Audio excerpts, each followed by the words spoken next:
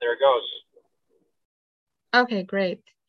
Well, today we're here for another episode of Connect Globally and Innovate, the Global Mindset. And we're here today with Mike Eklund.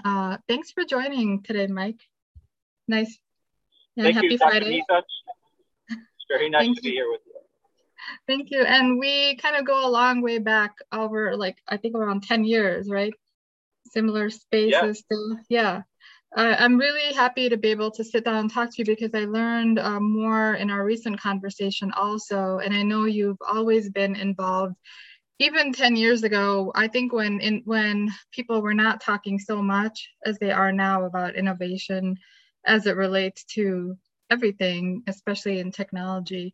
And so I'd love to learn more about that. So currently, I think you're wearing multiple hats as you usually do because you're very creative and busy in your work. So you are currently, you have a startup that you co-founded called SmartBots Correct. and also the innovation podcast. Those are That's right. with The yeah, innovation. the innovation room, right? So just tell us more about this the startup and what you um I think you have specific roles on there too, but I know that you were part of the starting of this company, Yes. SmartBots, and what that's about. Yeah. So SmartBots is a platform it's a software platform to build and manage chatbots and virtual assistants. So the team has developed a platform to be able to build a custom chatbot or virtual assistant across many different industries like finance, pharmaceuticals, insurance, healthcare, and we've been around, well, technically about 10 years. We spun out of another company called Palny about 3.5 years ago, and really fine-tuned this platform back. Started to fine-tune it around that time, and continued to build out these custom solutions. So it's an AI-based platform. So the core of what we do is truly based around using artificial intelligence to be able to help companies interact with their customers or their partners better, to create these experiences where you're using a chatbot or a voice bot or a virtual assistant, and I can talk about the difference of those, to be able to have a self-service or a very timely, frictionless type of conversation to solve an immediate problem. So in a nutshell, that's what SmartBots is about. I was originally an advisor to them back when they were first rolling out of Poundly about 3 or 4 years ago, helping them just to define the product features and to help get to that MVP, right, stage. Did some help getting some fundraising going. Also, just really getting what does the product look like in the marketplace, and where's our product market fit going to be? So I know one of the founders from years back. We worked together at HSBC back in the mid 2000s, and so it was great to be able to reconnect with him and his team to help launch this company. That's great. Thank you for sharing that. The product market fit, that's always a key part of the process. And this chatbot, it sounds like it has a lot to do with also understanding the customer. And I see you also have some industries that you focus on, and also different verticals like in I think HR, sales, support. So Right. it's very specialized for different niches, right? Yeah. So there's we like to look at it the way it's truly a platform that can be horizontal and work across many different industries. A lot of what we do is build out these custom solutions on the platform for a client. So we have done appointment setting bots for healthcare, for example, or a sales assistant bot for pharmaceutical salespeople. So there's all these different applications and use cases that you can apply natural language to the solution, and that's where we fit. So we truly like to work across these different industries and find all these interesting use cases where we can leverage natural language processing to solve the problem. And for the natural language processing, do you have to have specialists in certain types of technology working on your team then? Yeah, absolutely. We have conversation designers who kind of work as like a business analyst to really design the conversation. What does it look like when you're engaging a patient on setting an appointment with a doctor? What's the right way to have that conversation if it's automated? There's a right way and a wrong way to do it. There's actually a lot of wrong ways to do it. So a conversation designer is a person that is working closely with the healthcare team to ensure that we're building the right kind of conversation for the bot. We also have in our developer team, we have people with very specialized AI algorithm type of skills. We're working with like Lambda and all these other technologies in the back end that create the models that are being used within the AI solution. So there's JavaScript skills, there's AI-based skills, and we use a lot of Node.js too. So a lot of development, tech-heavy development skills in order to make all this happen and come together. Yeah, I'm sure it's so useful to have this, more of the smart engagement on websites. Is this mostly on websites then that this is operating? Or also yeah, it does. So it works across many channels, but the most common channel is web. So you've probably seen like the little pop-up in the bottom right of a website. I know that you use Tidio for ethnic events. Yeah. And that's a live chat. So it's would be sitting in the same spot right there on a website. It's just more of an automated solution than having a live person behind it. We can do both actually, and transfer that conversation to a live person at any point in time. That's one of the features of the platform. But yeah, web is the most common interface. We also have built for voice, so you can call in, and everything that we build from the AI side of things can be then translated to voice.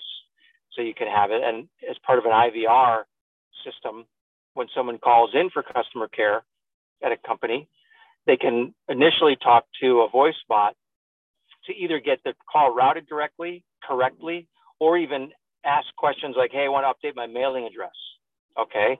And the voice bot can walk them through getting that done in an automated fashion, which is usually much cheaper than having a human being just answer those simple questions of how do I update my mailing address, right? So voice, web, and then also, mobile app. We have developed to be embedded in a mobile app or embedded in other applications. And that's where you would use like the voice command or a chat command in order to take an action in an application. That's wonderful. So because oh, go ahead, sorry. Yeah, I would say but the two main interfaces, it's voice and chat, right? That's how we usually talk, to get things done. But those can be done on, Facebook Messenger, WhatsApp, Slack. We can deploy in all those places. Yeah. That's really, it's from a customer perspective, this is really a game changer because it can help solve these problems sooner, because even if there were a person available, it's often going through a large phone tree before you get to the person, and it's very frustrating, right, to deal with that as a customer. So I think this is wonderful, and it's initially probably, as you mentioned, the people that are involved with these you said conversation analyst? That's a key part, seems like a key part of the process in knowing like the different types of customers that are out there. Yes. And, yeah. And getting the customer experience right is very important. The early chatbots that were developed back 4 or 5 years ago didn't use really anything AI related. It was more of a workflow, static text, more of a search engine that was just trying to find a relevant answer. And if you've ever used one back then, you realize you probably had a pretty, not great experience with them.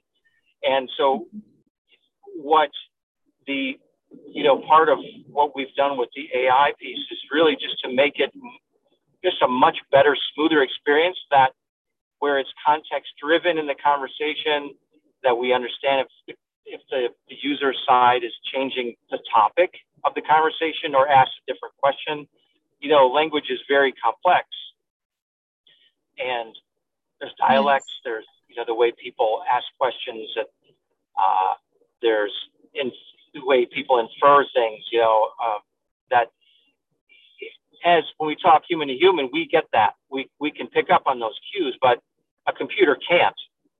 So you need to have these things in place to be able to detect, hey, is this conversation going wrong? Is there something that's not correctly happening in this conversation?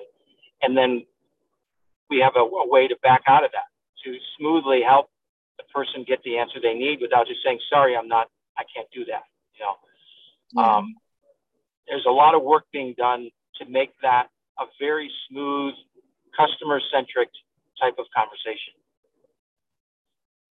Yes, exactly. And I heard also about, when I was doing my master's in CS about almost 10 years ago, I heard a lot about the neurolinguistic programming. So intersection with those type of cross-functional roles where somebody knows a lot about language, but also about technology as well too. So it's getting, it's in that space and much more refined since that time.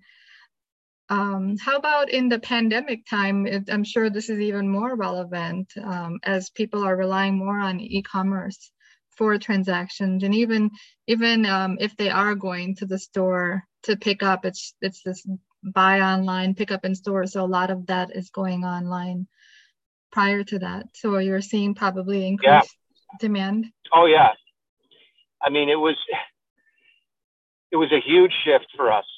Like back when everything officially got shut down last March of 2020, we were just getting bombarded with calls and emails from companies that said, I need to be able to figure out how to get more automation.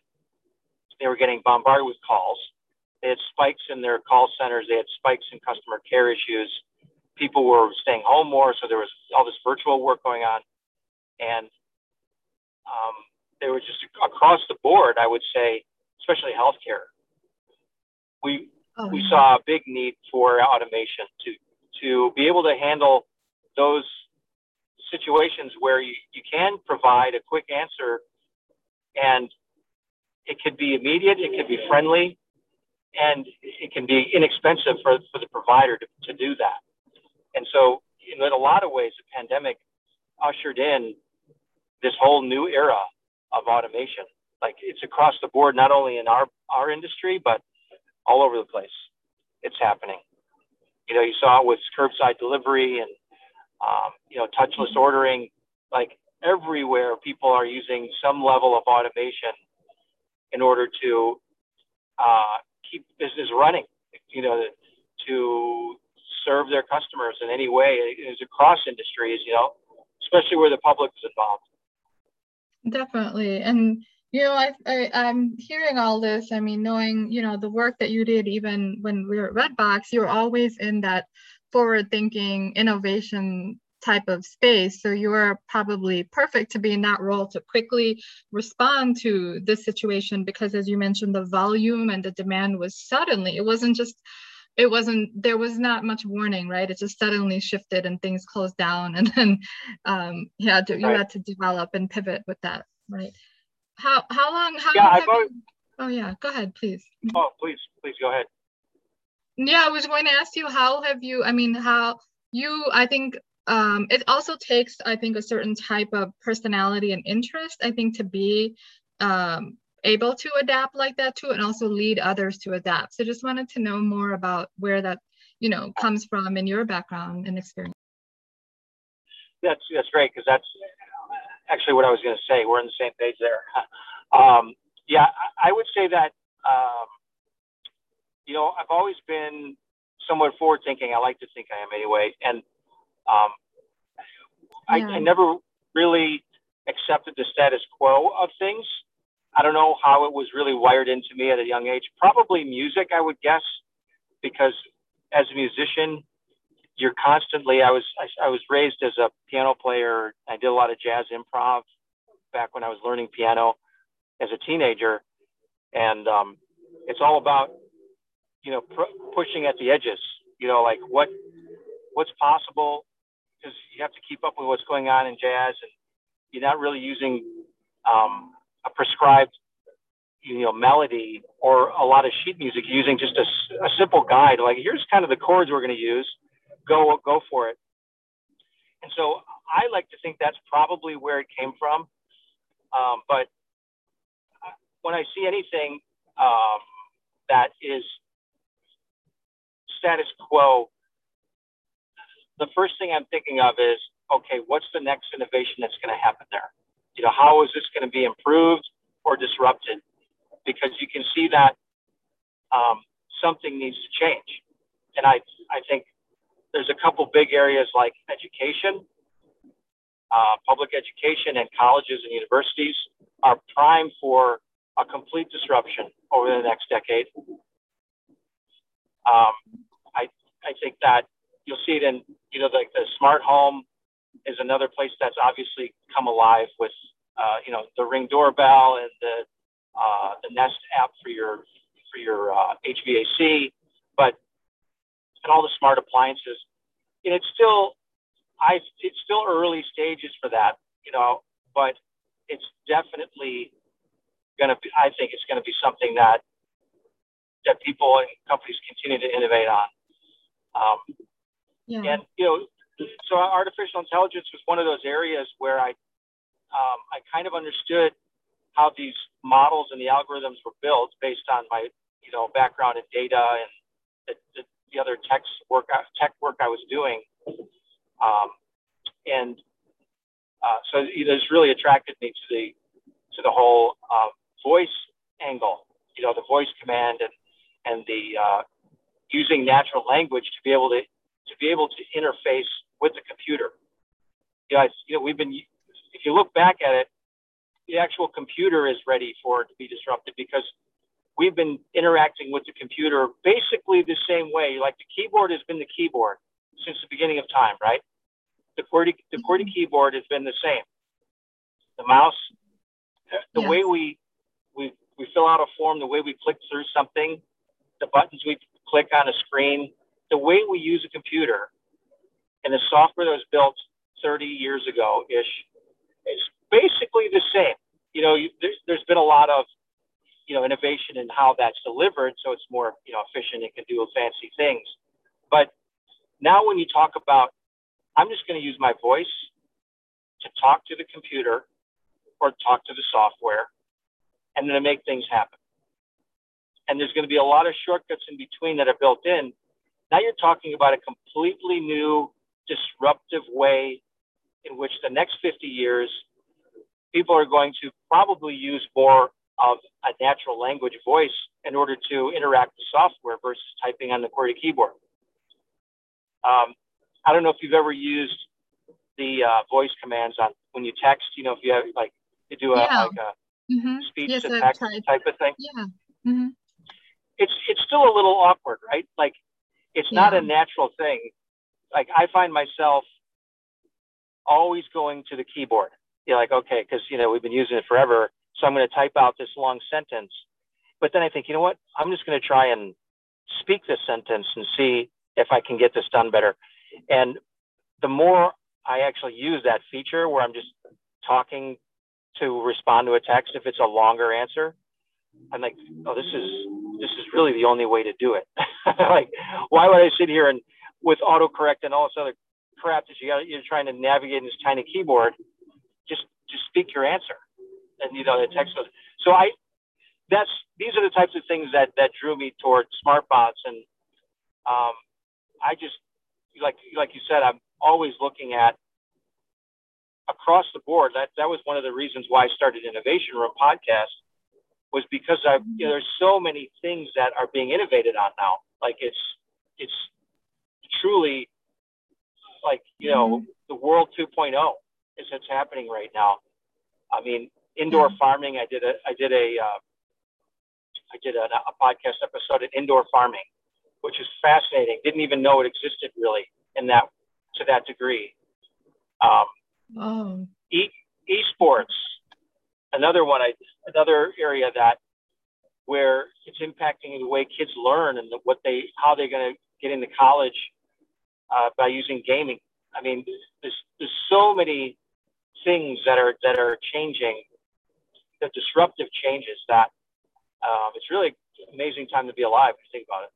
Yeah, there's so many things changing during our lifetime. You're absolutely right. I feel like in the next few years, we're seeing that. And I heard that there's certain people that will be key, right, to lead that change, and then those that will embrace that. So you're definitely in that space of leading that change, because you're not only comfortable with it, looks like you seek that out of ways to improve upon things too. And your podcast, you're doing the podcast, and also you're constantly in that space too. So I was going to ask you, how do you recommend others also to be in that mindset of thinking out of the box? I know you mentioned music was an early influence for you in that way of thinking. What are some other ways that I know actually I'll include your link also for the podcast, and because you are definitely introducing people to just alternate ways of approaching different problems in the marketplace too, through your conversations. And other thoughts on that too, that people that naturally don't think like this, how do you recommend that exercises or something they can do? Yeah, well, it's a good question. I don't know if I have a great answer, but I think that people are, as human beings, we crave security and we crave control, right? Yeah. Yes. That's human nature. We like to be able to predict things, and we don't want too much change. People don't like change a lot. A lot of people just refuse to change, and it is comfortable, like, because you get proficient at things when it doesn't change, and that feels good and comfortable. So yeah. I think what you have to do if you want to really innovate and experience different things, you have to step outside of your comfort zone every single day. And no matter what you're doing, it doesn't have to be crazy stuff like jump out of an airplane, but it could be take a different way home from work. If you're not a writer, start a journal and start writing your thoughts down. There's just thousands of different little things you could do to start experimenting with getting out of your comfort zone. Absolutely, yeah. Yeah, and those are good eventually tips. You get used to it, and eventually you get used to it, and you get used to the failure, because that's the thing people don't like is failure. That's the other thing, human nature is failure is hard. We're trained from the beginning, get an A, pass the test, and F is bad, right? But if you're in technology, if you're an innovator, an F isn't bad.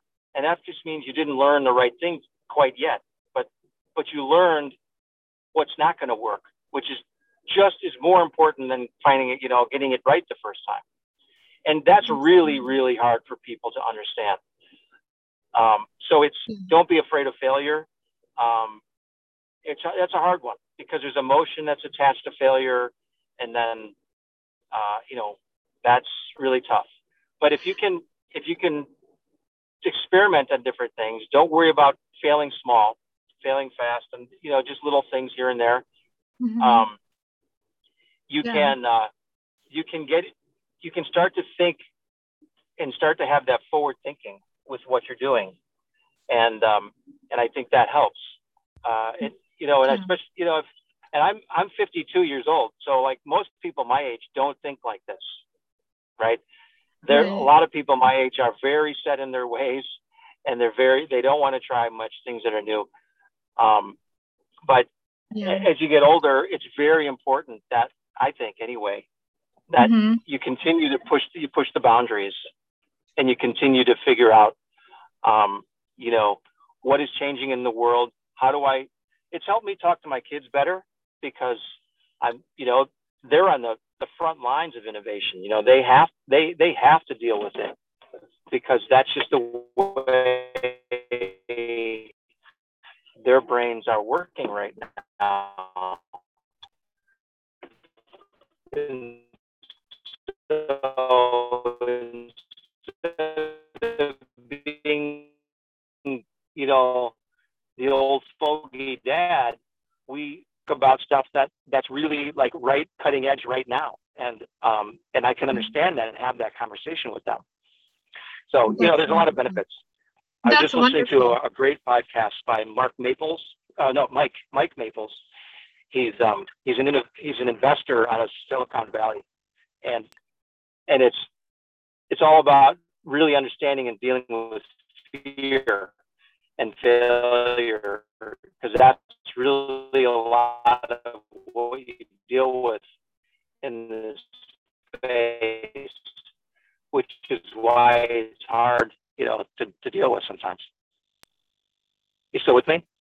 Yeah, I'm still here. It was kind of slowing down, I think, in the reception, but I definitely appreciate everything you said. Can you hear me okay, Mike? Can you tell me? I think we're losing our connection. Okay, that's okay. We can. Yeah. Thank you. Thanks, Mike. We will.